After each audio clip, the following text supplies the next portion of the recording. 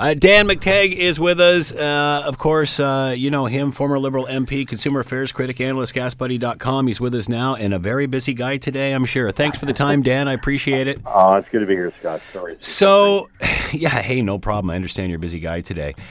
Where does the money go? I mean, as our caller just said, the money comes in, and then it goes out the left hand, it goes around the government, then comes back in the right hand in the form of a tax break, I guess. So how does that save the planet? What are we doing here? I think what we're doing is trying to do a little bit of window dressing and try to be all things to all people. This is really about just making us feel good, because the majority of Canadians want some sort of carbon tax, even though it doesn't do a damn bit of good. It's like, okay, if I got to pay another 4 cents a liter, I feel good about it. At least we think we're doing something. Yeah, I know, but I think at the end of the day, people have to recognize that even 4 cents going into 12.5 cents a liter isn't insignificant, and of course, for many people, having a carbon tax that is imposed on them while other jurisdictions around the world and around them aren't doing a bit of difference in terms of their approach to the same thing just makes things that much more frustrating and potentially more or less competitive for folks here in Ontario. It does concern me that if we do embrace this willy-nilly without much thought, then I think we find ourselves in a situation of being highly frustrated. And the most frustrating thing, of course, you saw the polls as I did last week, where the number one issue for Canadians, bar none, is affordability. Climate change and carbon taxes rank 17 out of 17. So, the reality here for me, as someone who has been responsible for 2 energy rebates in 2002 and again in 2003, is that you have winners and you have losers.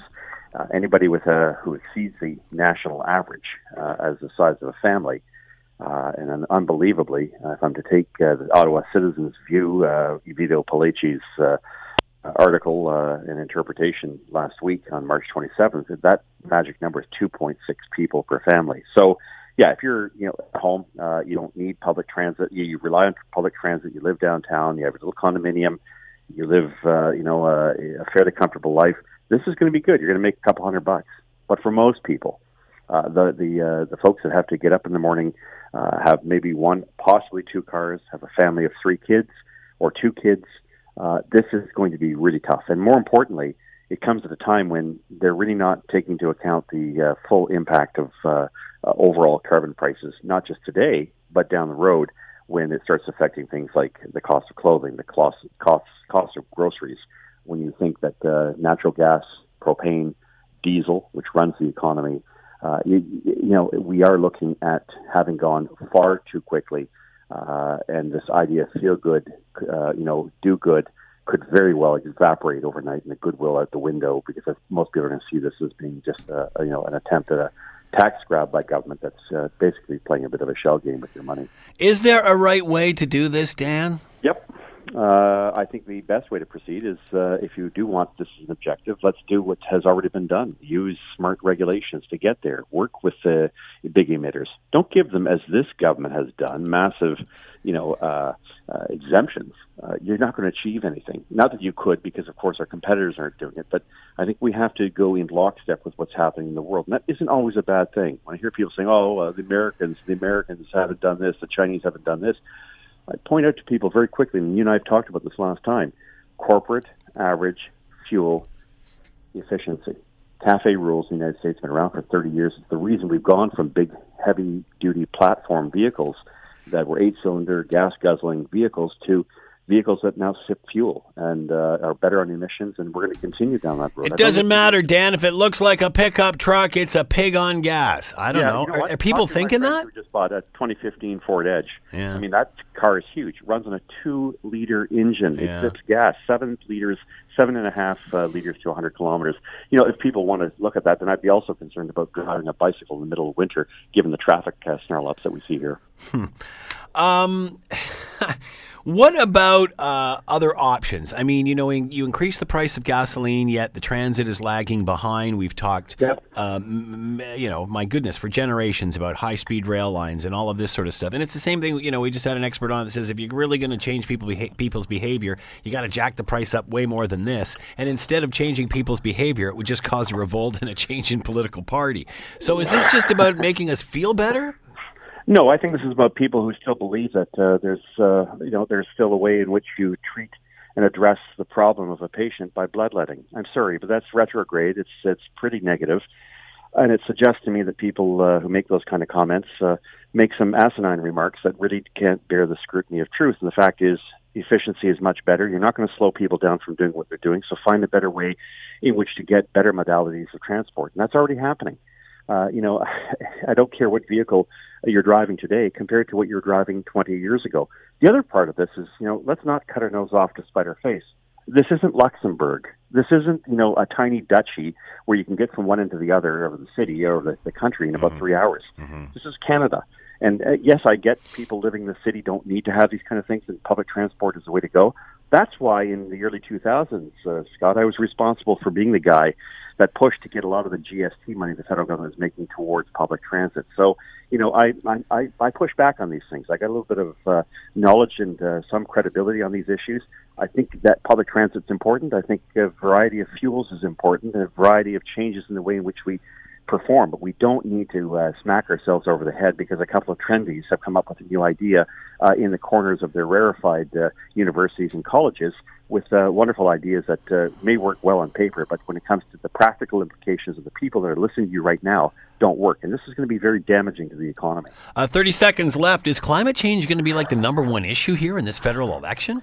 No, it's the number 17 issue in the election. Affordability is the number one. But so, if the Liberals keep selling it that way, I mean, is that what's happening, or are they just missing kitchen table issues here? Yeah, I think they're just too trendy by half, and they may have support in the Bloc and the NDP and the Greens, but we'll see how this settles out. I think the last provincial election we had made it pretty clear that people are fed up with imposing taxes on them, causing them undue harm. And, of course, a policy that sets us apart from other jurisdictions and makes us less competitive. That's exactly where Ontario found itself up to June of last year. I'm a Liberal, but I got to tell you, the best way to approach this is by being pragmatic, not trying to be trendy and cute. Dan, get yourself back into politics. Oh, no. Listen, come on, we need you, Dan. I can say these things without trepidation. There you go. Dan, as long as someone else is paying my bills. There you go. Dan McTeague's been with us, former Liberal MP and consumer affairs critic, analyst, GasBuddy.com. Dan, as always, thanks for the time. Much appreciated. Pleasure. Thanks, Scott. You're listening to the Scott Thompson Show podcast on 900 CHML. Let's bring in Aaron Woodrick, Canadian Taxpayers Federation. They've got an interesting column out today. This April Fool's Day joke is on the taxpayers. Aaron is with us now. Aaron, thanks so much for the time. Much appreciated. Yeah, thanks for having me. So how will this affect the average Canadian? Do we get it all back? Well, it's hard to see how we will, Scott. So, first of all, the Minister of the Environment, Catherine McKenna, insists that Canadians will be better off as a result of this. I think that's counterintuitive for most people. You're going to take money from us. Somehow you're going to spread it out in a way that we all have more.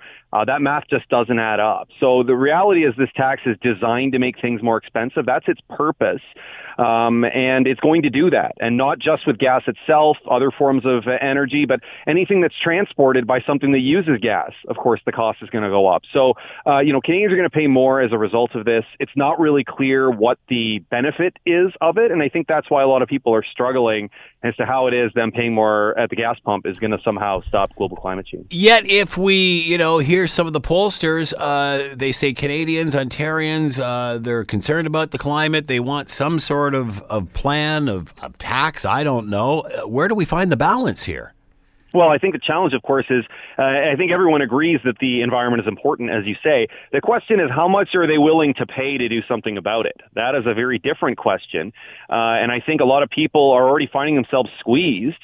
And as I said earlier on, what is the impact of our actions? The reality is Canada is a very small part of a global problem. And anything we do, literally anything, is only 1.6% of a much bigger problem. So there's a limited amount of impact we can have, and I think we need to be honest about that. That doesn't necessarily mean we do nothing, but it does mean we're honest about what we can actually do and what's within our power here. And we were talking to our last guest, and they said in order for this to be really effective, you would have to make the price increase so drastic that it would actually change behavior. But would it change behavior or just cause a revolt and perhaps another election?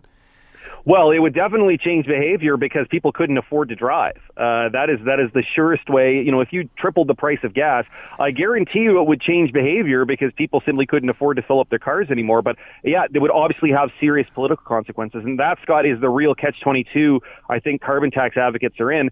For it to really bite and really change a lot of behavior, it would have to be really high. And that's exactly the kind of tax that people can't afford and don't want. And do Canadians, Ontarians have options if that happens? I mean, it's not like we've got a flawless transportation system. I mean, we've been talking about high-speed rail and all that other stuff for decades, and we never seem to progress on this. Well, yeah, and you're talking about even in large cities. I mean, transit is insufficient even in our largest cities in Ontario. Can you imagine what it's like in rural areas? I know that for some people who live in downtown Toronto, you can choose between walking or biking or taking the subway. If you live out in a rural area, you don't have those options. The only way to get around is to drive a car. And I'm not sure that all carbon tax advocates appreciate that. Is this all politics, Aaron? Like, we can, we care about the environment, so we don't mind paying a little bit more, whether it's a few cents for a liter of gasoline. Not really enough to change our behavior or really improve anything or our environmental footprint, but it just makes us feel like, well, we got a carbon tax, so we must be doing something. I think that's really what it is. It's about patting ourselves on the back and thinking that we're good stewards when, ironically, it's actually not going to do very much. So you get the worst of both worlds. You get people annoyed that they're being squeezed at the pumps, but you don't actually reduce emissions very much, if at all.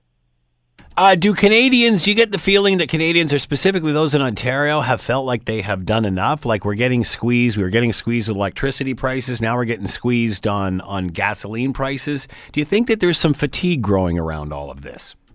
Yeah, I would definitely say this, and I've been at the CTF long enough now to see changes in people's perceptions, and I do get the sense that people they don't believe they're getting good value for the tax they pay, and they might be more willing to look at tax hikes, God forbid, if they felt they were getting good value, but they feel the money they're already paying is not going towards the things they prioritize, and that's why they really resent when governments come looking for more. Are there advantages to, obviously we're paying more today because the provincial government didn't implement its own carbon tax plan of some sort. As you go across the country, are there any provinces that are faring better? Are those that did their own? Those that let the government do it for them? How do you balance these? How do you compare these? Well, often British Columbia, Scott, is held up as the role model, as the ideal for revenue neutral carbon tax, as they say. But there's two problems. One is it turned out not to be revenue neutral in the end. Taxes went up. And secondly, it didn't actually reduce emissions. People say, well, it reduced the rate of increase, but that's not really what we're looking at here. We're looking for net drops in carbon emissions. If that's not happening, even with the model tax, carbon tax, it does beg the question, is this really something that's going to work? Do you think the majority of Canadians want some sort of tax like this? I think the majority of Canadians want action on the environment. I think the minute you start to put price tags and dollars out of their pocket on it, the number starts to drop off rather rapidly. Does anybody know what that would be, what that solution is? Yeah, no, it's not clear what it is. And as I said, the reason this problem is so unique is that it is a global issue. And so unlike other issues where Canada can pass a law or have policy and sort of adjust to the problem within our borders, because this is up in the sky, this is something that affects all of the whole planet, there's really a limit to what a relatively small country like Canada can do about the problem. All right, let's move on and talk about the escalator tax on alcohol. We're getting hit a couple of times here today. Well, I would say it's unfortunate if you were looking for a drink because your gas prices are high. Well, your beer is going to be more expensive too, unfortunately. This escalator tax is something that the Trudeau government brought in last year. And the reason we're really worried about this tax is it's a very sneaky tax. It automatically increases excise taxes on beer, wine, and spirits every year. And that's unusual because normally, Scott, when you want to hike taxes, you have to go before the House, you have to tell everyone what you're doing and sort of face the music. They're not doing that, and I think that sets a really bad precedent. If you want to raise taxes, you should be open about it every year. You shouldn't sort of sneak it into the legislation and let it happen automatically. Otherwise, they might start doing it with a lot more than just beer tax. Well, again, this was always the chatter around a budget time was, sin taxes are going up. It's going to cost you more for this, that, and the other. And as you said, it usually offered some sort of debate around the issue. Now what happens is it just goes up annually no matter what, correct? That's right. And, we just think that's not transparent. Really, one of the only defenses that taxpayers have against constant tax hikes everywhere is that politicians know that it's not going to be popular. And so if you even don't force them, if they can find a way to not even have to announce it every year, I think that's asking for trouble in terms of rising taxes. Why wouldn't you just have an escalator tax on everything? Well, that's our fear. That's our fear that they're going to learn the lesson, saying, we got away with it on beer taxes. Maybe we'll do it on other stuff, too. And that's exactly why we think it's important that we keep drawing attention to this issue and that this government or a future government gets rid of it. How do you think this is going to be received in the provinces that didn't implement a carbon tax? How do you think this is going to be received over the next week? Do you think that people are just going to roll over and it's 4.5 cents? What do you do? It's a government. Or do you think they're going to speak up about this? Well, obviously, it's an election year. I think this is a live issue. It's certainly something that the Taxpayers Federation, our supporters, have been very concerned about from the early days. In fact, there was a point when it was really just our group and Brad Wall in Saskatchewan that were banging on about this. But look, things like gas is the fact yesterday, Scott, that there were so many people lining up to fill up before prices jumped suggests to me people are particularly sensitive to this issue. And I don't think it's going to go away. And that's bad news for a government that it's fair to say is having some political challenges on a number of fronts right now. Aaron Woodrick has been with us, the Canadian Taxpayers Federation. Aaron, as always, thanks so much for the time. Much appreciated. Thanks a lot, Scott. You're listening to the Scott Thompson Show podcast on 900 CHML. All right. While many stores are having a hard time opening up their legal pot shops today, April 1st, not only price of gas going up, but also legalized marijuana now on sale at the retail level. Nothing in Hamilton opened up. Well, it's legal anyway. But there is a store in Burlington. Realm Cannabis Company has opened up its stores in Burlington. To talk more about all of this, David Nguyen is with us. He is owner of Realm Cannabis Company and on the line with us now. David, thanks for the time. Much appreciated. Thank you. So you're open right now. The store is busy. Tell us what's going on. The day's going great. The turnout is something beyond my imagination. It's great to see the positive customer experience, receiving their feedback, and knowledgeable educators to provide them with the proper information they seek. We have a lot of staff on hand to process purchases and security to help expedite the process for ID checking, ensuring that patrons are not intoxicated when entering the store and managing lines. And so what time did you open this morning? Was there a lineup? I mean, how busy has the store been? We opened at 9. But we had one customer waited from 4:30 a.m. Pretty crazy. Yeah, really. So is there a lineup now, or is it just busy? Yeah, there is a lineup now. And how long is the lineup out the door? How many people? Give us a rough idea. Paint the picture. From when I last looked, there's about 20, 30 people in the line. Outside. And how many do you have on staff inside working? About 15 on staff. 15, holy smokes. And how big is the store itself? A little over 4,600 square foot of retail space. Okay. And where is your store located? 4031 Fairview Street, Burlington, Ontario. 103. 4031 Fairview Street. That's the cross of Fairview and Walkers? Yeah, exactly. Fairview and Walkers. All right. So how come you're open today, others are not? Good question. I went from when I won the lottery. I didn't waste any time. I got a crew together and we just went at it. It was very stressful to meet all the timelines. Mm-hmm. We all have to get a lot of things done, such as finding a location, construction, making sure everything's compliant with the AGCO, getting inventory and hiring staff. This is all a new experience for me, and it was great to see all my hard work has finally paid off. So how did you get into this? What made you start? What experience do you have? Honestly, I had no experience. It was just I got lucky with the lottery, I guess. So you have no retail experience at all? No. Wow. And you just said, hey, this sounds like one of these things. I'm an entrepreneur. I want to get in on the ground floor. Exactly. It looked like a golden opportunity. It's a growing industry, and why not, right? So what has the biggest challenge has been for you getting this store up and running, David? I guess mainly meeting deadlines. I had to pull some contractors away from other jobs in order to get the store completed in time and meeting all the standards and regulations provided by the AGCO. And what were you doing prior to getting into the cannabis business? I was a filmmaker. Really? So, what about filmmaking? Is that out of the business? Is that out of the life right now, or is this taken over? No, well, filmmaking was always a passion of mine. I feel like when I do have the time, I'll still eventually go back to it. Maybe a documentary on opening up a cannabis store. Ooh, that's a good one. So the challenge was for meeting all of the deadlines and just getting all these ducks in a row. What's it been like dealing with the government on this? No, everything was great. They never gave me a hard time at all. And how difficult was it for you to get suppliers? Suppliers is just supplied by the OCS. Right. So it's not really that hard. And how do you educate yourself? Like you said, you didn't have any retail experience in this or in the cannabis industry, I guess. How do you go from zero to this in such a quick amount of time? How did you learn about this? Yeah, I did a lot of studying, reading. I did my CanCell, which helped a lot. And yeah. Is there what's that like? Getting the CanCell? It's a 2 to 4 hour process, but it's fairly easy. You just gotta read it, go through it, pay attention, and everything should be okay. It's similar to getting a driver's license, I guess. So what is your concern as you move forward? Here you are halfway through your first day. How are you feeling about all this? Oh, it's great. Last night, tossing and turning for every 10 minutes per hour. I was very anxious and excited. I didn't know what to expect, to be honest. What about they say that the reason that they've restricted it to 25 stores opening initially is due to the lack of product. Have you had any issues getting product? I had no issues. From what I understand, they only allow 25 retailers because they only have enough product to supply the 25.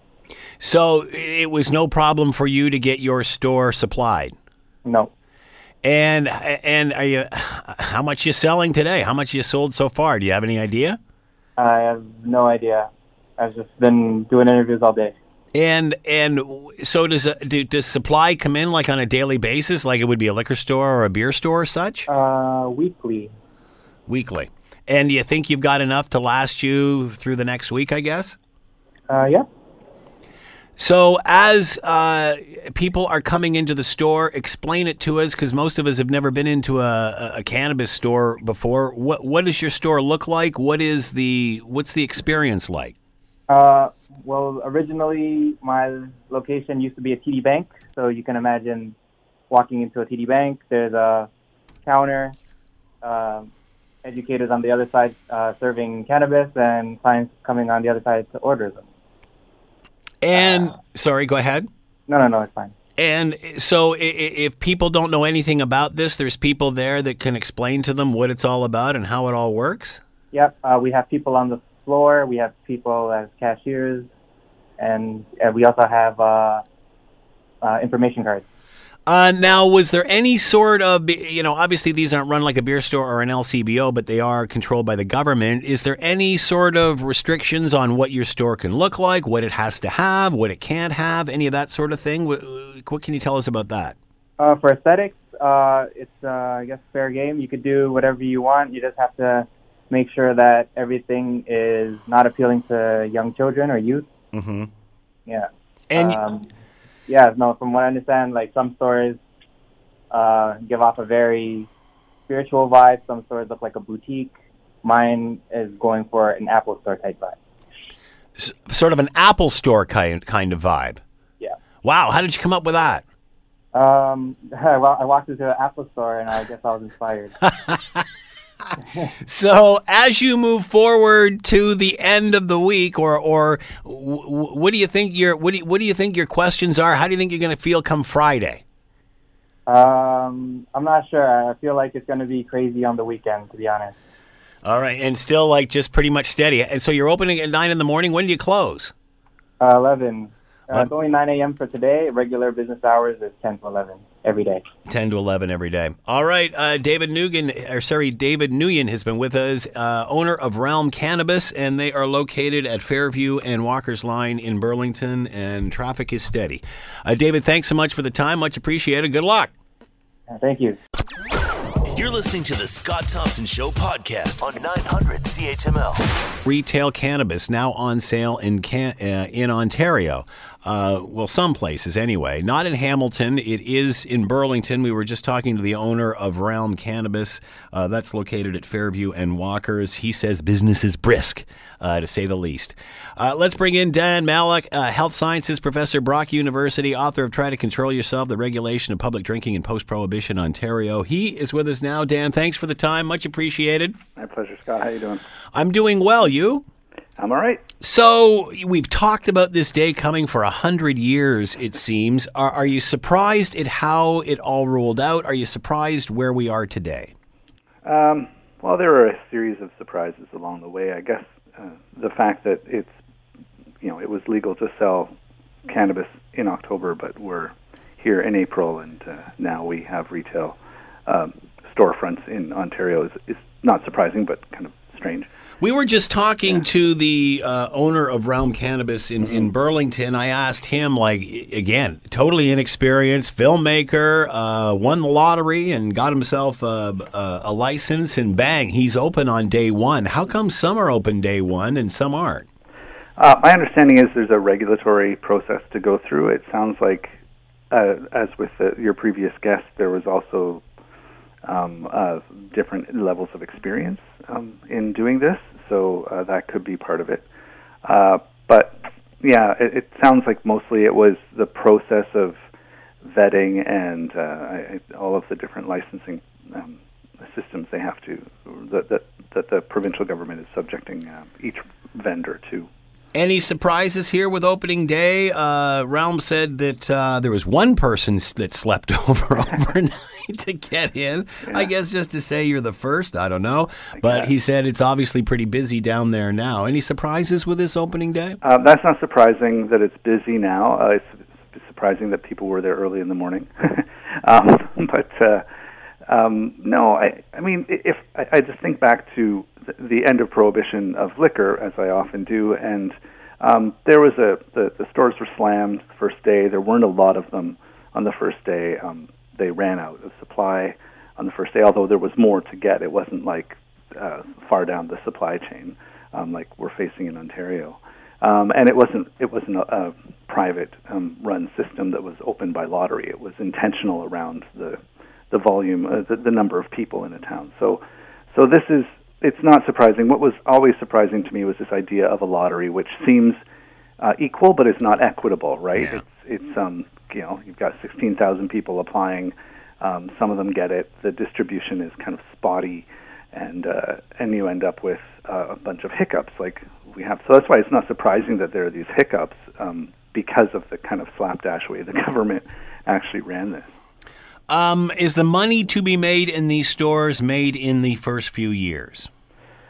I'm sure that it will be. It will probably also then be a steady, ongoing thing. It really depends on how many more stores are open. And right now, with the supply limits, there is still a lot of competition from illegal vendors, right? So there are a lot of people who want to buy it legally, and they will, but they will.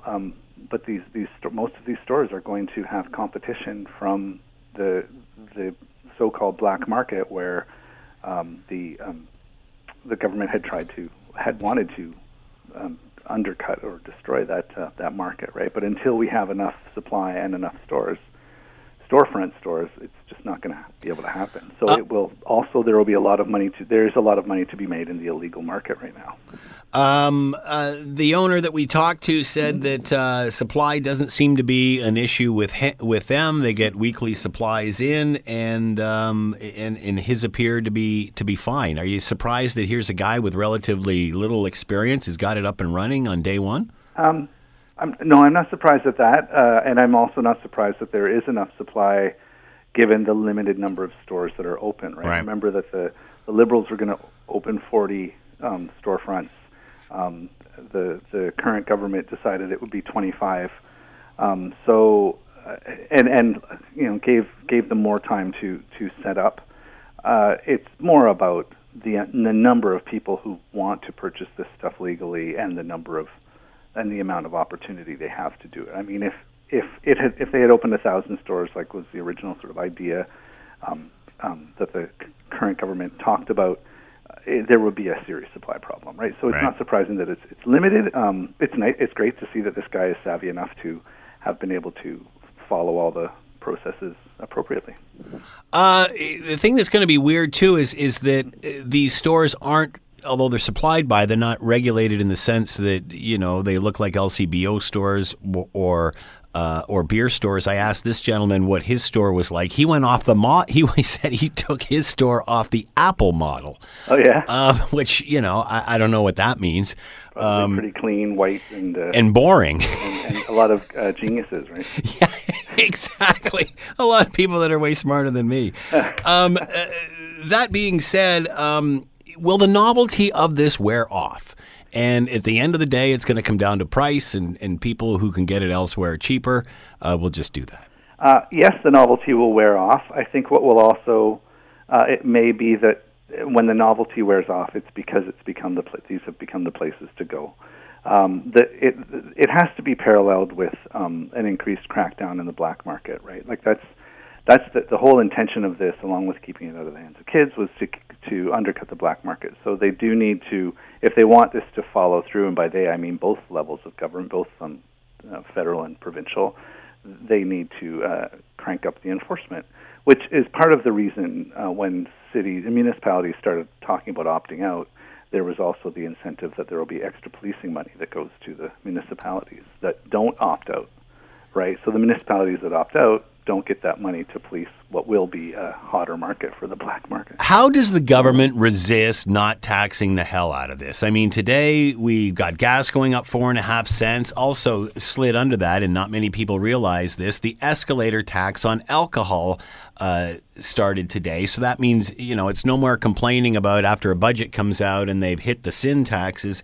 It's every year with inflation, there's an escalator tax on alcohol, and it will go up every single year without being even announced. So, I mean, can they suck the hell out of the alcohol companies and then, give this stuff away? I mean, it's just sooner or later there's going to be a breaking point. Aren't these two trains going to cross? Probably. I mean, it's not sucking the hell, as you say, out of the alcohol companies. It's out of the consumers, right? Yes. But right now, the intention of this is to of the cannabis laws is to make it at least as appealing as the illegal market, if not more so. If the illegal market is seriously undermined and diminished, then you will probably start to see increased taxation. But there's always a fine calculation, and I'm not I don't know who would study this, a political scientist or an economist, but there's a balancing point. I don't know if you remember back when the sin taxes had gone up and up on tobacco, and then there was a huge black market, and then I think it was under Harris they cut the taxes in the black market.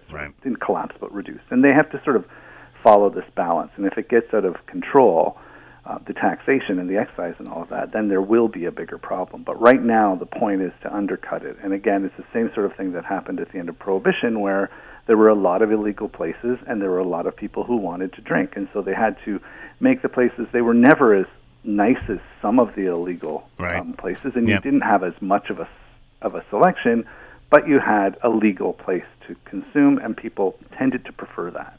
Dan Malik has been with us, health sciences professor, Brock University. Dan, as always, thanks for the time. Much appreciated. My pleasure, Scott. You're listening to the Scott Thompson Show podcast on 900 CHML. All right, let's bring in Tim Powers, Vice Chairman, Summa Strategies, has served as advisor to national party leaders and federal cabinet ministers with us now. Tim, thanks for the time. Much appreciated. Scott, it's like that old soap opera, as the world turns, and it's still turning pretty fast. But what was your feeling prior to the weekend when you started to hear excerpts? It sort of left like a weird feeling in the pit of my stomach. This is a new ugly, isn't it? It's a new ugly on a few levels, I guess. I mean, what the tape reveals. So there's that, and we can talk about that in a moment. The fact that a cabinet minister felt that it was important for her to breach a code of ethics, which she knew well, to tape to tape the clerk of the Privy Council because she felt, as she has said, that the conversation was going in the wrong direction. What does that say about the broader culture of the government? And the fact that she did do the taping, I think it's just weird. It's almost like, although not of the same magnitude, listening to some of the tapes, the historical tapes of Richard Nixon and the conversations he was taping, right? It's just, who would have thought? We've had bits and pieces in the past where parliamentarians have taped others. The last one I can recall was during the Martin era. A Conservative MP had taped a conversation with a Martin staffer, and it wasn't very flattering, but it certainly wasn't of this magnitude. So how damaging is this? Well, it's not. Again, if you, the ethics of her taping it aside, and there are certain people who say, "Well, look, she entrapped Michael Wernick." I don't know where I fit on all of that. Listening to the tape, it makes her testimony more valid, I think, if you can put filters on it, because effectively everything she said had happened in her call with Mr. Wernick, which she obviously described in great detail at the Justice Committee, is borne out in that audio recording. Mr. Wernick's credibility was not enhanced at all by the release of this tape. Ironically, of course, and some are now suggesting this was great foreshadowing. He said he didn't wear a wire. Well, wow. He was being taped at the time, but people all the more reason not to get cute at an inquiry, because you just never know. You never know. I mean, he does press her a number of different times over the course of the call to look at things in a different way. It's clear that while he doesn't directly say you need to do a DPA, he does everything but, and suggesting this collision course, and the Prime Minister's mad and irritated and all of that. So, and it's going to be the ringtone, the political ringtone of the next few weeks, leading into the spring and closer to the election. And that's not the political ringtone the Liberals want in the ears of Canadians. Let's get to the actual recording of the call. Apparently not illegal to do it, but your thoughts on her recording the call and her justifying it by saying, considering what had happened, I felt the need to do it. Look, I think there have been a couple of bar associations, or maybe a few, that have come out and said, look, that's not Canadian lawyers, and she's still a Canadian lawyer, and she was Canada's lawyer at the time of the call being taped. That's not the way you do business. She admits as much, I believe, in her written testimony. I haven't gone through it in great detail, but I've seen some of the reports of it. Liberal partisans are jumping on this to say, look, she entrapped Michael Wernick. Look, this is the way she does business. And by saying that, they're suggesting that somehow she's not a credible figure and she's opportunistic, and this was all a setup on her part. I am not sure if Canadians are really going to get too fussed about that. I think they're going to be more interested in what is on the tape. Again, tell me anybody who lost their mind over the propriety of Richard Nixon taping everybody. In the end, the story became about what was on the tape, missing elements of the tape. Good point. So where do we go from here? This was submitted to the Justice Committee. Are you surprised they released the call? I think they had no choice, right? They said they were going to make everything public. So they did. I think they recognize the Liberals, at least on that committee, have taken a bit of a battering for not having her back a second time. As we all had said, she was going to find a way to release information, and she has. So I think they were trying to redeem themselves. I don't think this could have ever been kept quiet if she so chose to make it public. Right. She did. What will be interesting is now Jerry Butts, former principal secretary, has submitted transcripts. I have the committee has them now. I don't think a determination has been made on whether they'll be released or not. They probably should be in the interest of fairness, and maybe all these people need to go back to the committee again, which is what the opposition are arguing. The Liberals have taken the stance that the Prime Minister's statement on Friday, oh no, it's all out there now, and people can decide, which is what they've been saying for a few weeks. But I'm not sure that is a line that they can stick with if the pressure continues to mount to get more answers here. Well, it seems like the Justice Committee is busier now that it shut down on this issue than it was when it was wide open on this issue, because again, since they've decided nowhere to see here, they've got Jody Wilson-Raybould supplying more information and now Gerald Butt. So, as you mentioned, my next question is, do you think this is going to reopen and we'll see what we saw before all over again? I think the next move in this is one we're all anticipating, which is the caucus fate of Wilson-Raybould and Philpott. So Liberal caucus, like every caucus, meets on Wednesday. That's the first time they're all together. I suspect there's going to be a great push to get them out. Prime Minister will want it to be framed in that the caucus wanted them out, and he did what caucus wanted. Then there'll be debates about, all right, have you emboldened their status, or will this now put the story to rest because they're independent MPs? But then that leads to a series of other dramas, right? So Jody Wilson-Raybould said on the weekend she was going to run as a Liberal. Well, she's kicked out of caucus, and that's the first step. So if she's out there, she can't really run as a Liberal. So the story's just going to go on and on and on from that perspective. Does the Justice Committee, back to your question, open up? Maybe, but I think it doesn't matter at this point. There's still more elements to this story that's going to carry it at least for another week or two. Wouldn't you? Wouldn't something like this, especially the release of these recordings on Friday, haven't warranted some sort of emergency cabinet meeting on this rather than waiting till this week? Well, I suspect there were lots of conversations between ministers and caucuses. Yeah. I think again the government's trying to manage this. That look, it's all out there now. This is just they're trying to put out some trial balloons right now. Yeah. Right, which is okay. We'll kick them out. They're trying to see what that reaction is and how Wilson-Raybould and Philpott behave. So they're trying to feel it out. That's why they're not rushing there. And they're also trying to create the sense that it was caucus who made this happen, not the Prime Minister. And the Prime Minister is listening to his caucus because they can't create an obvious public-facing issue where the Prime Minister kicked out his two former star cabinet ministers who happen to be accomplished female leaders as well. It blows up his whole narrative that he is the feminist. He is and was going to do something different. Will public now realize she has to go with the release of this conversation, whether they believe her or not? Will they still think, oh man, you can't have these two people duking it out at center ice? Has this created an opening for the Prime Minister to get rid of them?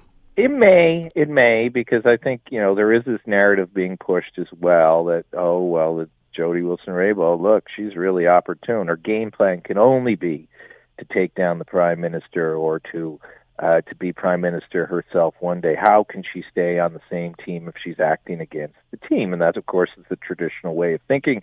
You have people, your own Sheila Copps, who I have a good regard for, in Hamilton, who's seen some tough politics, pushing that. She may be right, she may be wrong, but that's certainly where the Liberals want this story to go. These people are not in it for Canadians. This is all a big ruse on their part. They are just being ambitious politicians like everybody else before them. Prime Minister, get them out of the way. Caucus, get them out of the way so we can go about doing our job. But again, if he does do that, Scott, I mean, it really does. You got to call him out for saying, all right, you're going to do politics differently.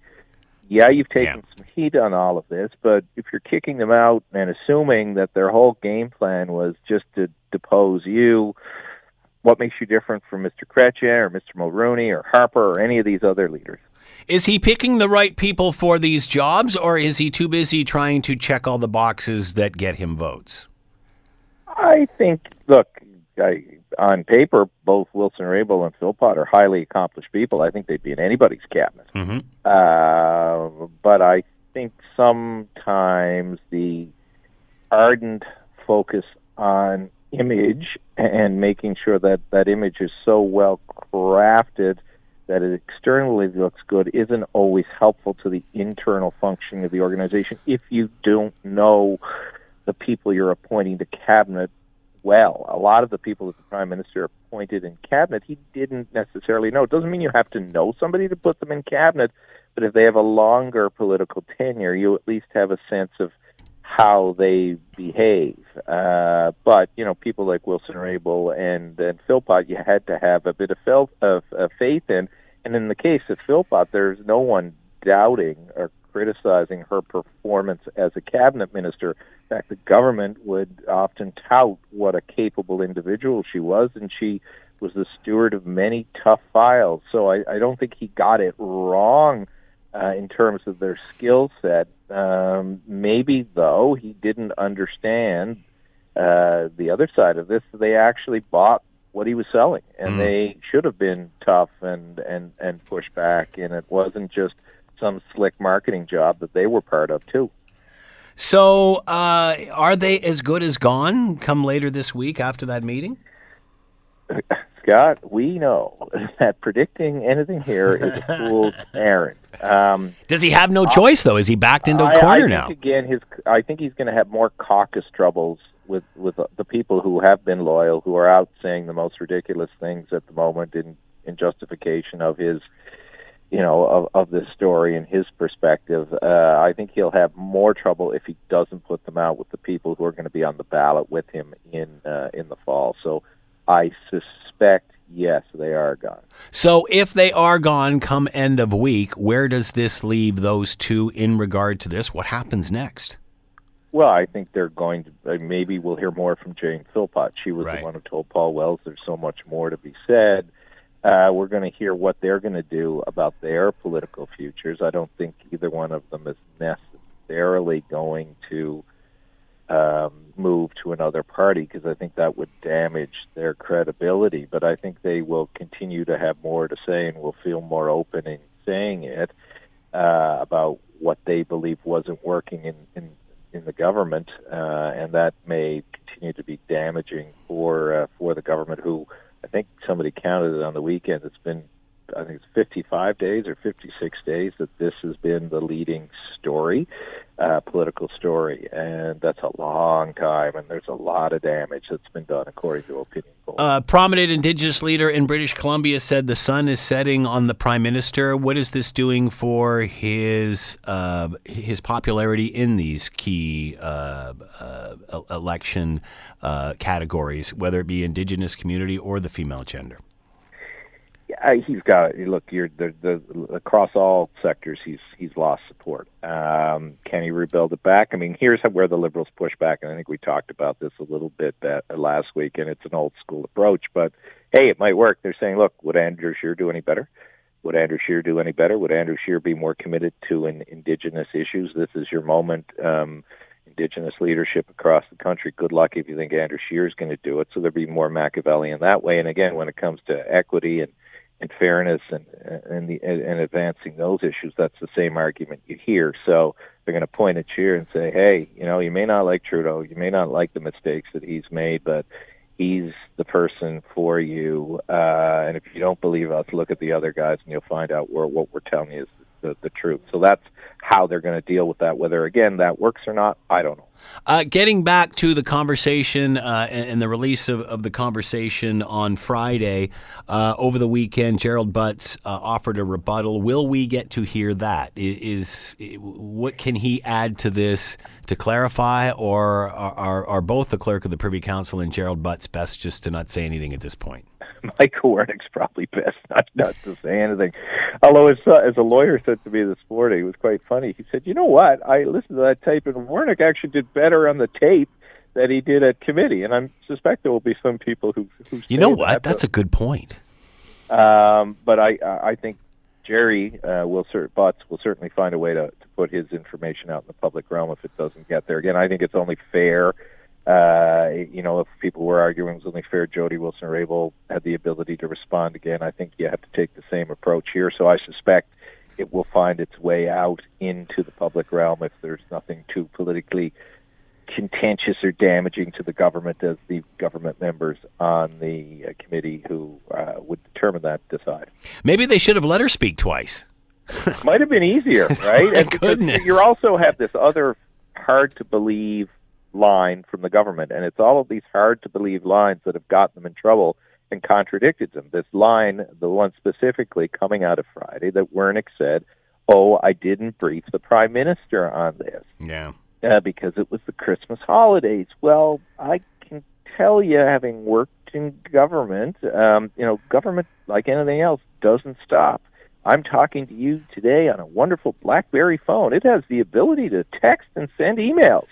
And Mr. Wernick has similar communications devices. It's really hard to believe that if this was so important, as was clear in Mr. Wernick's 17-minute conversation with Jody Wilson-Raybould, it's hard to believe at some level the Prime Minister's office didn't get a response, and that Mr. Wernick somehow sat on it until after Christmas and apparently didn't share the full details of the conversation with the Prime Minister until February or something like that. That stretches the bounds of truth. So,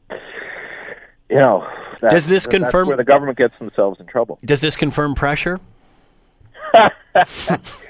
Well, again, it's like if the director of programming at your radio station calls you and talks to you for 17 minutes and says, Scott, I think you shouldn't have that Tim guy on, but he's good on the radio, but I don't like what he says. Scott, can you find somebody else? Not telling you to remove me, but it certainly seems like he's suggesting a course of action. Tim, we guarantee we'll call you later. Oh, geez, Scott, you're making me feel good today. Thanks, buddy. Tim Powers is with us, Vice Chairman of Summa Strategies. Tim, as always, thanks so much for the insight. Much appreciated. The Scott Thompson Show, weekdays from noon to 3 on 900 CHML.